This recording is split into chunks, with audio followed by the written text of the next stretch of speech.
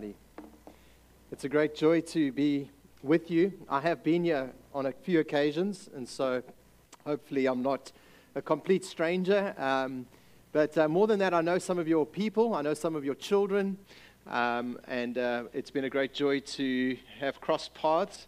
What a privilege to be in partnership with churches, that our churches are not independent, our churches are not islands, we're not in isolation, we're actually in community beyond our local congregations because we share in a partnership called Advance, and it's just an incredible privilege to be partnering in friendship and in theology and shared mission and in the advance of the gospel, hence the name.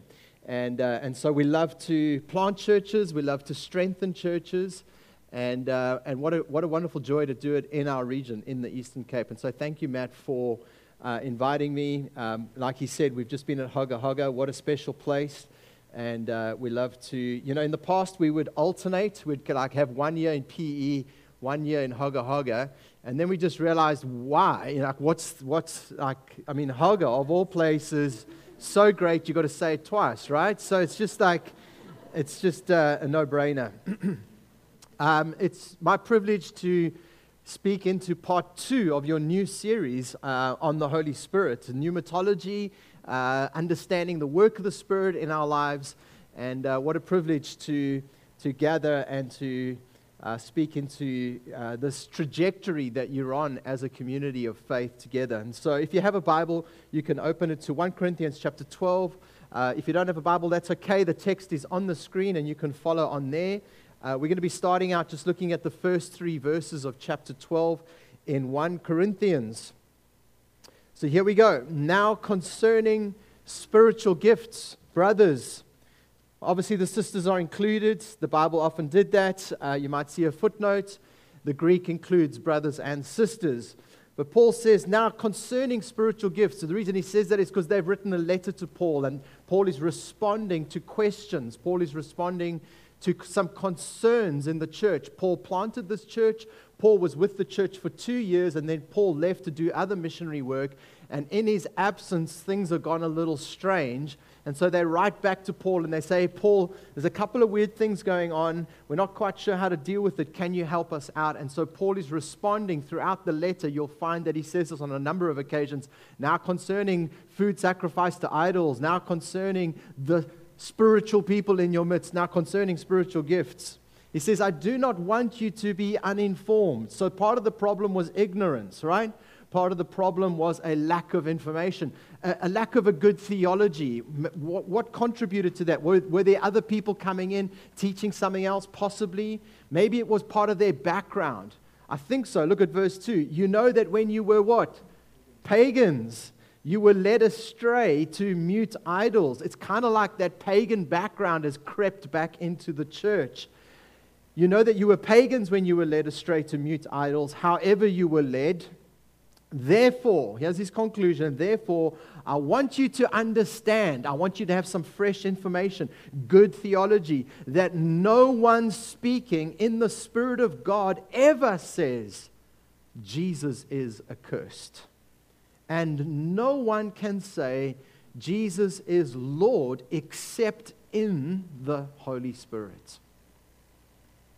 Now, sometimes when people teach 1 Corinthians chapter 12 through to 14, they would kind of put it on a pedestal and say, we should be using our spiritual gifts like the Corinthians. No, please don't. Please don't use the spiritual gifts like the Corinthians. In many ways, the Corinthian church was a Corinthian catastrophe. But Paul doesn't say, okay, you guys are abusing the gifts, now they're off the table. You've had too many sweets, no more sweets. He doesn't treat them like children. Now, having said that, he does have something to say about immaturity. Look at this. He says this in 1 Corinthians 3, verse 1. He says, but I, brothers, could not address you as spiritual people, but as people of the flesh, as infants in Christ. So in the one sense, he's being a good parent. He's identifying that even though they are abusing the spiritual gifts, he doesn't want to punish them inappropriately and say, well, now the spiritual gifts are no longer available. Paul's not a cessationist. We know that from 1 Corinthians 13. The gifts will pass away when the perfect comes. When Christ comes, when the perfect state Jesus ushers in, then all the gifts will cease. No longer needed. But he is concerned that although they have the gifts, they are ungodly. They are immature. They are childish in their spiritual manners. He says, I couldn't treat you as spiritual people, but as infants, as children. You see, we have to log this right up front. We have to log this reality that they had all the spiritual gifts, but clearly the presence of spiritual gifts alone is not a sign of maturity. Let me say that again. Just because there is the presence of spiritual gifts does not automatically mean spiritual maturity. Corinthians is the perfect case study. They have all the gifts, but it's a mess. However, despite the mess, Paul does not dismiss the gifts. He regulates them. He brings some structure. He brings some information. He brings order to the chaos. And so Gordon Fee wrote a great book called Paul and the Spirit of God. One or two great lines. He says this. He says, the antidote for the misuse of spiritual gifts is not no use, but correct use. You see, we could overreact. Just because there's a bad experience, I want nothing to do with it. No. Paul says, no. We're not going to dismiss them. We're going to regulate them. I want you to be charismatic, but I want you to be charismatics with a seatbelt, right? The seatbelt being Scripture, godly order, maturity. So look again at verse 1 and 2. I do not want you to be uninformed. You know that when you were pagans, you were led astray. So there was a sense in which they were allowing their kind of pagan background, their kind of hyper spirituality, their sense of being just governed by experience to lead their lives. And part of what contributed to that was that they were making a big deal of certain gifts, in particular speech gifts, in particular prophecy and tongues. The Corinthians were making a big deal of that, and were kind of putting a blanket statement over everyone in the church and said, well, if you don't prophesy or if you don't speak in tongues, you're not spiritual. And Paul was devastated by this, because Paul is very clear that it's the Spirit who gives gifts as He wills. And that not all do speak in tongues, and not all do prophesy. But at the same time, some do. You see, what Paul goes on to do in chapter 12, and it's one of his most amazing analogies, is an analogy of the body, one of the most profound analogies we have in Scripture, of all these different body parts. I'm sure you've seen the movie The Night at the Museum. It was one of our favorites. As a young family, when our kids were growing up, we'd love to watch it. Just the animals come alive at night. I don't know if you've been to We Buy Cars, one of those big. Whenever I go there, I feel like that's what happens at night. The cars come alive. But Paul's illustration in chapter 12 is similar, because what happens is the body parts start to have a conversation with one another. The eye starts talking to the hand and saying, hey, I don't need you. And then the foot says to the ear, well, I don't need you either. And Paul has this body part conversation, and he says, isn't that childish? That's not what the body does. Your physical body doesn't do that. So neither should we. Neither should we elevate one gift above another gift.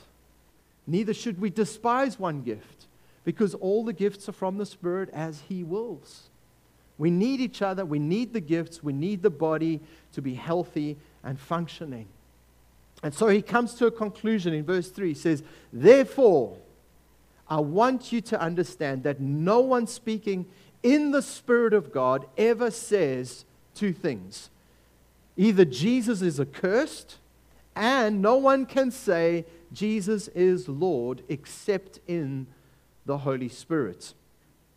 This is kind of a an introductory conclusion. It's strange. Normally you get to the conclusion right at the end, but it's like right here in the introduction. And so what I think Paul is trying to communicate is that he's giving us a framework and a foundation for how we should view the rest of chapters 12, 13, and 14. And so the first idea here is a framework. In this double confession, these are two confessions. Some people were saying things blasphemy about Jesus. Some people in the church were under the influence of the Spirit, and they were saying things that were not true about Christ. They were manifesting things that were not true about Christ. They were saying things that were not true about Christ, and it was blasphemy. Some people were saying even Jesus is accursed. And then others were amazingly, incredibly confessing Christ as Lord. And so we have a framework and we have a foundation. Let's consider the first of these phrases. It's quite jarring. Jesus is accursed. I would suggest to us that here we have a framework for spiritual activity. How do we discern what's really of the Holy Spirit and what's not of the Holy Spirit? How do we know if someone is speaking truth? It looks like they're under the influence of the Spirit, but how do we discern whether it is the Spirit? How do we know if a spiritual gift is actually from the Holy Spirit or is it some other spirit? Well, Paul says, I want you to understand that no one speaking, manifesting, acting in the Spirit of God ever says Jesus is accursed. In other words, if ever Jesus is marginalized, it's not the Holy Spirit. If ever Jesus Christ is only seen as supplementary, you need Judaism plus Jesus, or you need this gift above the other gifts, or you need something else, some kind of mediator, some kind of priest or pastor to help you to get to God. Whatever it might be, if Jesus is not portrayed as sufficient but only supplementary, or Jesus is marginalized, or Jesus is even blasphemed, we know absolutely that's not God the Holy Spirit. Because no one, he says, speaking in the Spirit of God, ever marginalizes Jesus. So the reverse is true then too, that actually what the Spirit of God does is He magnifies Jesus. He makes much of Jesus. You want to see spiritual activity? You want to see spiritual gifts at work in your church? You want to see the Holy Spirit come down in power upon your church? I tell you what it looks like. It looks like everyone talking about Jesus. Everyone loving on Jesus. Everyone magnifying Jesus. Because the only way you can do that is by the power of the Spirit. And so we have a beautiful framework here. John 15, verse 26, Jesus' own words. But when the Helper comes, the Holy Spirit, whom I will send to you from the Father, the Spirit of truth, who proceeds from the Father, He will bear witness about me. The Holy Spirit loves to bear witness about Jesus. It's His ultimate joy. As you heard last week, the Holy Spirit is a person, the third person of the Trinity, fully God. But He loves to magnify Jesus Christ. He loves to glorify Christ. And so we have a framework. We know with confidence that whatever workings of the Spirit we see, whatever gifts it might be, whatever miracles or signs or wonders, if they are done and the result is Christ is being magnified, Christ likeness is being established, we can know that the content of what's being said in that moment and the fruit of what's being produced, if it's bringing glory to the person using the gift, or if it's magnifying anything else or marginalizing Jesus, we know what to do with it. The great English preacher Charles Spurgeon said this. He said, "I looked at Christ, and the dove of peace flew into my heart. I looked at the dove, and it flew away." Now, obviously, we can engage with the Holy Spirit because, as we know, the Holy Spirit is God. But I think he's establishing a biblical paradigm that even the Bible presents to us. And that is that the Spirit empowers us for Christ-exalting service. And so it's not our goal to necessarily run after the dove. No. What happens is when we pursue Christ, we experience the power of the dove, the Holy Spirit. Listen to Gordon Fee again. He says this: "The presence of the Spirit in power and gifts makes it easy for God's people to think of power and gifts as the real evidences of the Spirit's presence. Not so for Paul. The ultimate criterion of the Spirit's activity is the exaltation of Jesus as Lord. Whatever takes you away from that, even if they be legitimate expressions of the Spirit, begins to move away from Christ to a more pagan fascination with spiritual activity as an end in itself." SBC, I plead with you, in your pursuit of a Spirit-empowered mission and ministry, do not confuse spiritual activity as the end in itself or the goal.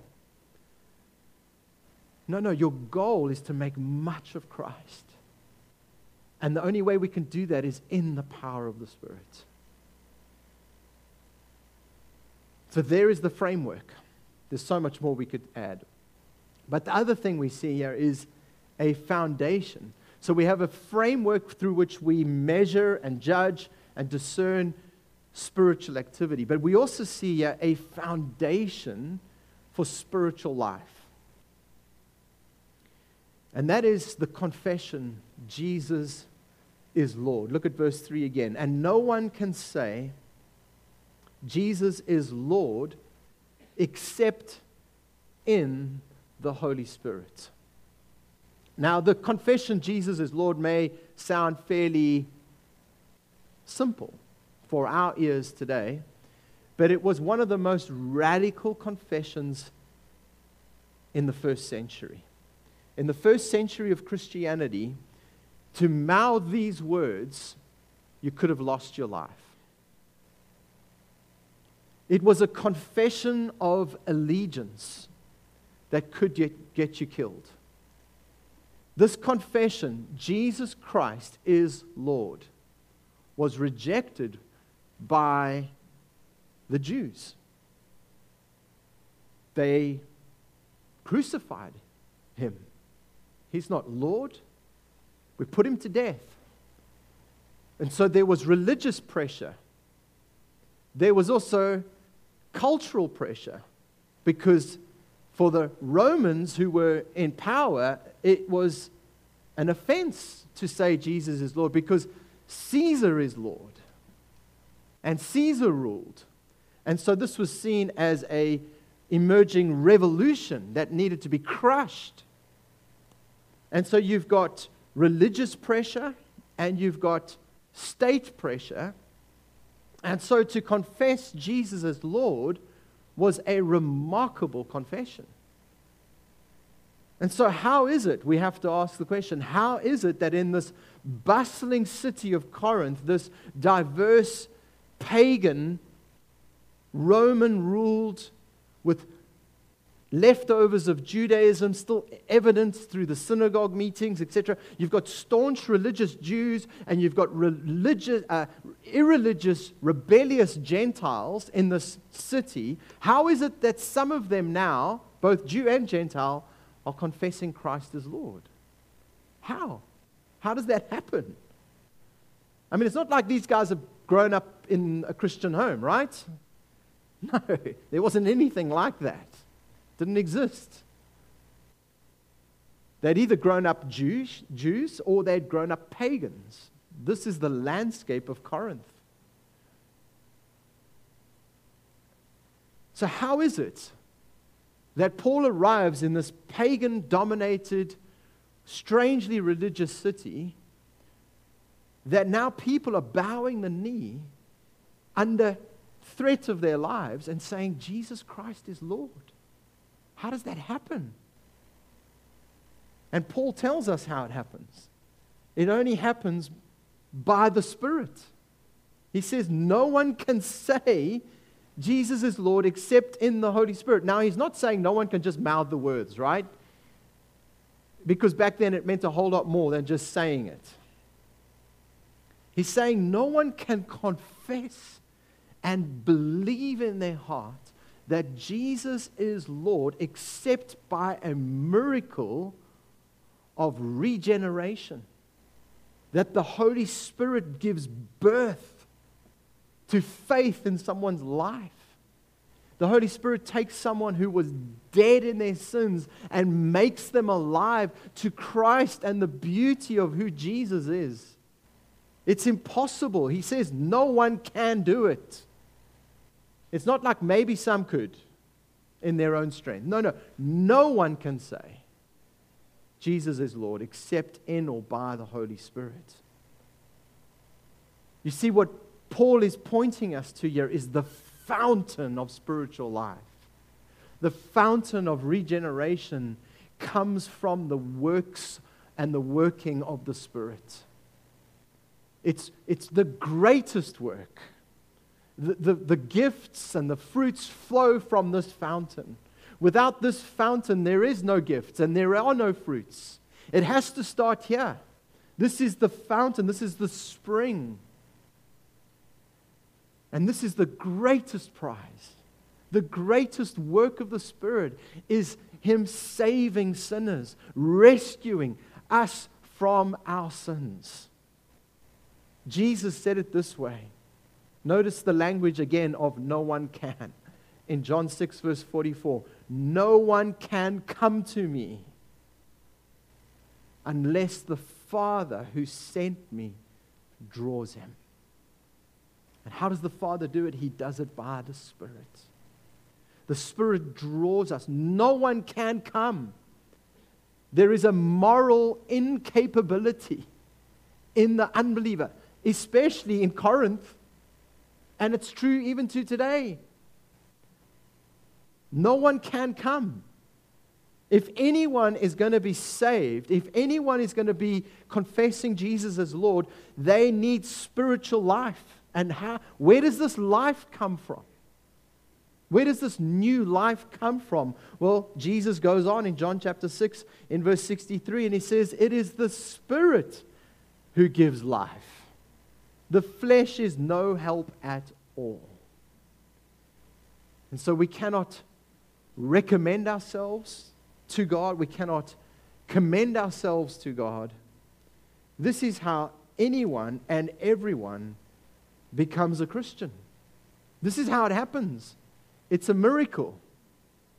It is a miracle of grace. He opens our eyes. I once was lost. I once was blind. But now I see, and now I'm found. How did that happen? It was the Holy Spirit. The Holy Spirit opened my heart, gave me eyes to see. It's called regeneration, being born again. Or we could even refer to it as being called by God.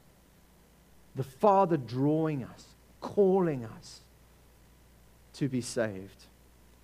Now you might be thinking, well then, what do we do? You know, if it is all the Holy Spirit, then do we just sit back and do nothing? And that would be the wrong conclusion. And Paul makes this abundantly clear in a number of places. And so I want us to look at one in particular. In 2 Thessalonians 2, verses 13 and 14, we read this. He says, we ought always to give thanks to God for you, brothers, beloved by the Lord. Notice he's giving praise to God. He's not thanking them for them. He's thanking God. Why? Because God chose you as the first fruits to be saved. In the divine wisdom of God, He had a plan to save people in Thessalonica, the church there. And how did it happen, Paul? Well, he says, well, it happened through the work of the Spirit, through the sanctification by the Spirit. And, this is interesting, so it's by the Spirit, and then he says, and belief in the truth. Okay, this is really helpful. And then he double clicks on that here in verse 14. He says, to this He called you. How did He call us? We know it's only the Spirit. No, Paul says, yes, it's the Spirit. He called you through our gospel. And so what we have emerging here is this is how the Spirit of God works. There's a calling. There is an outward call and there is an inward call. Now, church, hear me. This is really important because we get to do the outward call. And it is critical that we do the outward call. How will anyone know? How will anyone hear? Unless someone is sent, Romans 10 tells us. And so the outward call of the gospel is yours and my responsibility. It is our part in the unfolding of God's sovereign plan. God has a sovereign plan. That doesn't mean we sit back and do nothing. God has a sovereign plan, and it means that we do something, but we know our part. And our part is this. Our part is to call people to come to Christ. Now, I don't know about your home, but in my home, when we used to call our kids to come and bath, it was a challenge, right? It's bath time. Crickets. Just back of the garden, no response. And so it was difficult, right? Or if you called them to eat their vegetables, just was a mission, right? And so it's not like that. That is our experience. You speak to your neighbor, you speak to your family member, you speak to your friend, you go on a mission trip and you speak to someone, and it's like calling your kids to come and bath. Like, come to Jesus. Let me tell you about Jesus. And we get frustrated, don't we? But here's the good news. That's our part. We do the outward call. But we are not responsible for the inward call. That is God's part. And so this is how regeneration happens. This is how people get saved. This is the wonder of the gospel, is that we actually get to participate in the unfolding of God's sovereign plan. But we don't do the heavy lifting. He does.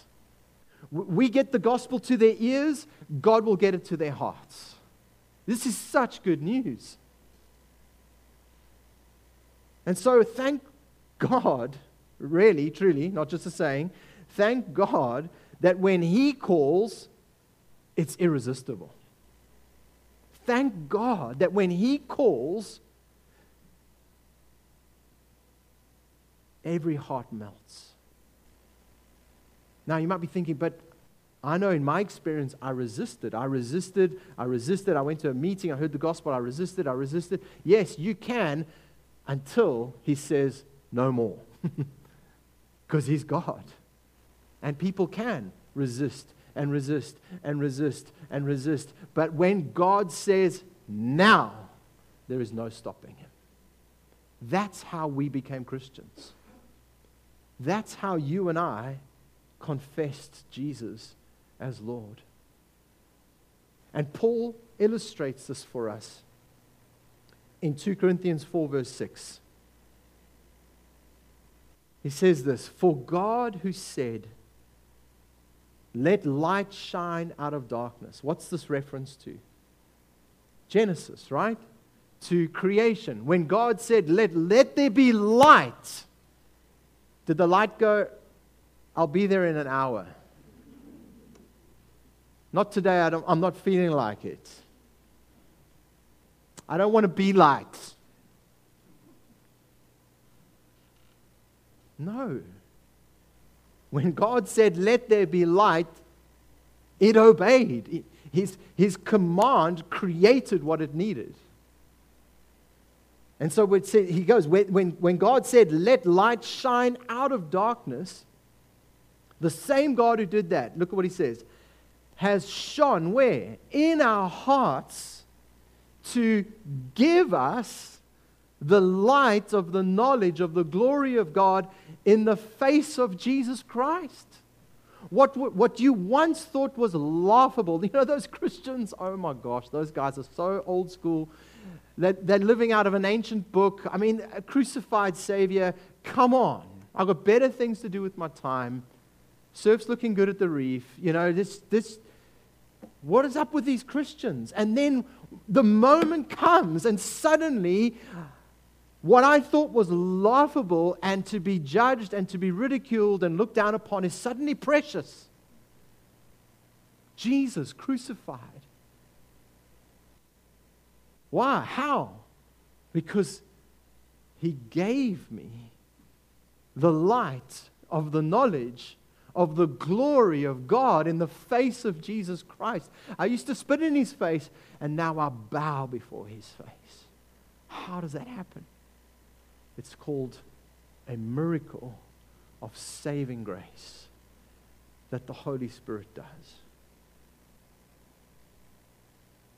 And Paul's point here is the same way God spoke creation into being is the way that we become new creations. That's the parallel. And so, church, beneath the general call, and here's what gets me excited.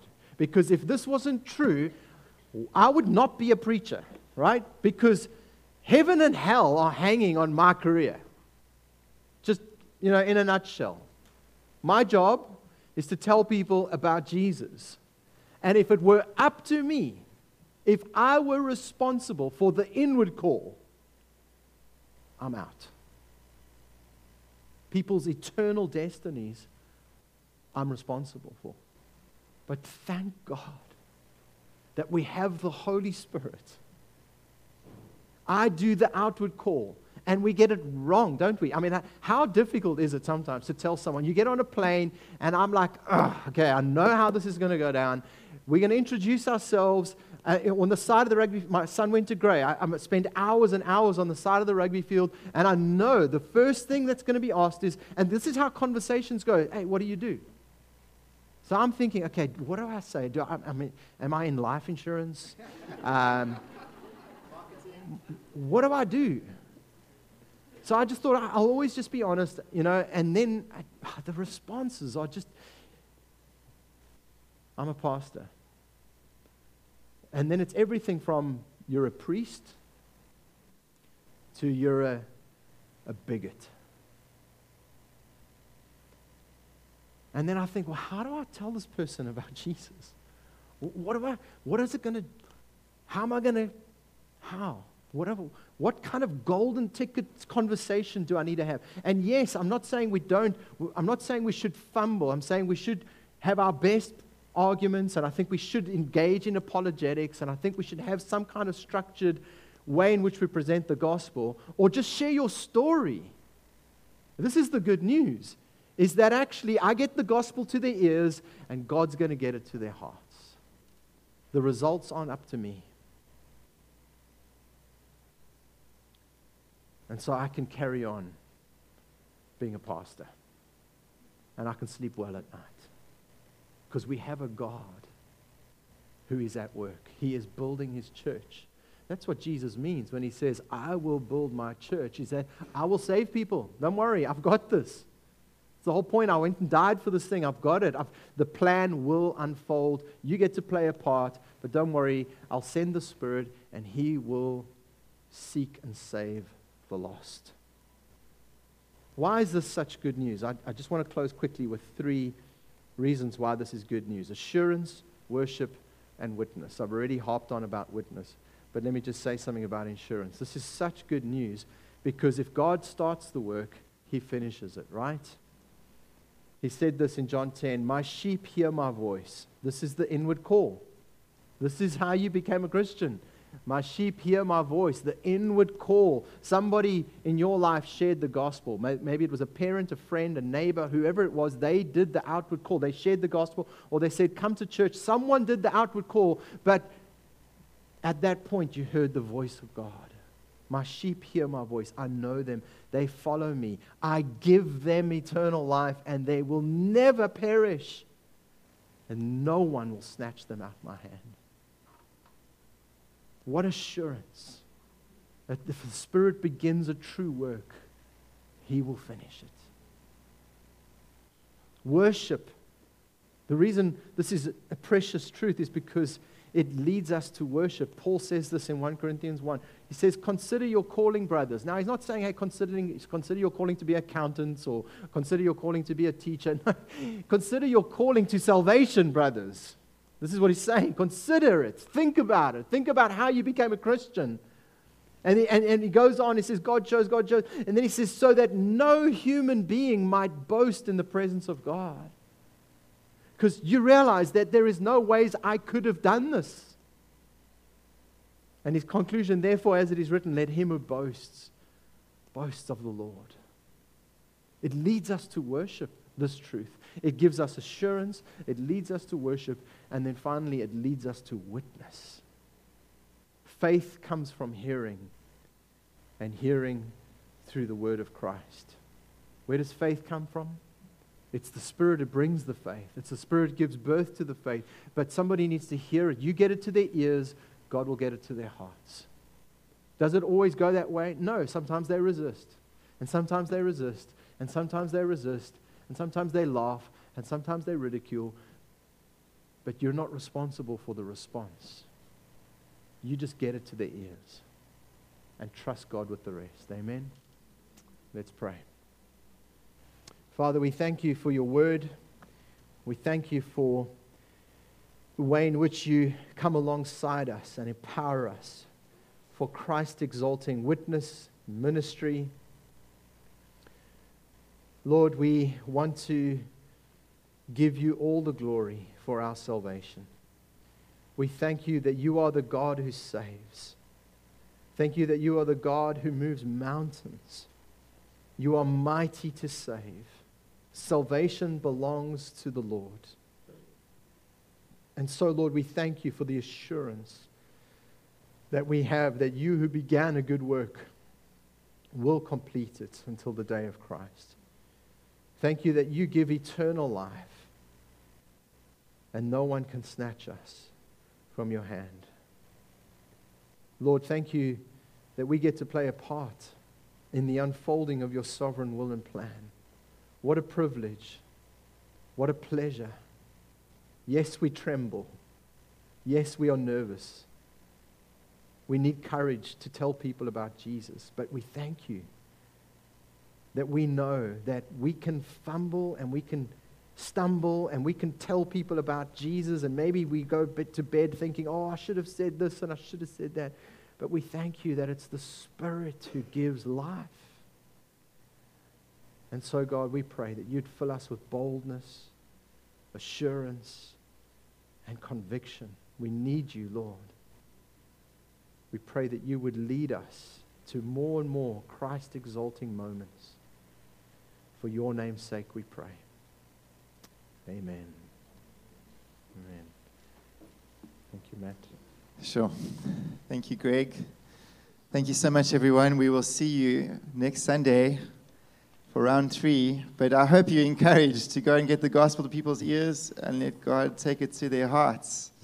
And we're looking forward to the weeks ahead. Thank you so much. Thank you, Greg.